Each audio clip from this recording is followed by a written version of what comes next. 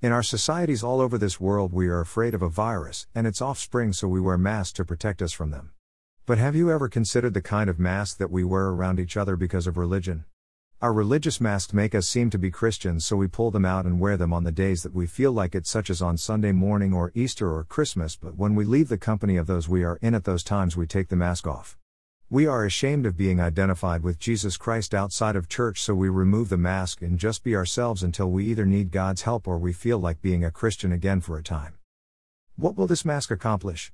Nothing for your eternal salvation, that's for sure. It will only make those who know you feel that being a Christian is useless and hypocritical because it isn't real. That is the way the world looks at the church and Christians in particular because of who we claim to believe in and follow. This mask of religion has changed the view of those outside of the church because of this. Religion doesn't save you. The mask of religion makes us look very convincing as a Christian, but our heart hasn't been changed. Because with the mask of religion on, we haven't really given our heart to Jesus Christ. Why? Because, like the Pharisees, we don't think we need salvation, nor do we need Jesus Christ. This mask causes many people to think that they are saved and that they are Christians, but in truth it is a lie of Satan. He knows it, and he laughs about it every Sunday in church. So, how can we get rid of this mask and become Christians for real? First, we have to admit that we need Jesus Christ as our Savior and then make Him the focus of our daily lives. Seek to follow Him in prayer and study His Word a little every day, because if we don't, we will be living a lie to the outside world and to God as well. We will be behind the mask all over again. What difference does studying God's Word make in your life and mine?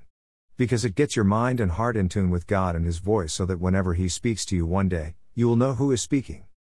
The closer that you draw to Him through reading His Word, the closer He will be in your mind and heart to give you strength and purpose to serve in His kingdom here as well as into eternity. The words that you read in the Bible were inspired by God's Holy Spirit, so they read your spiritual condition while you were reading them.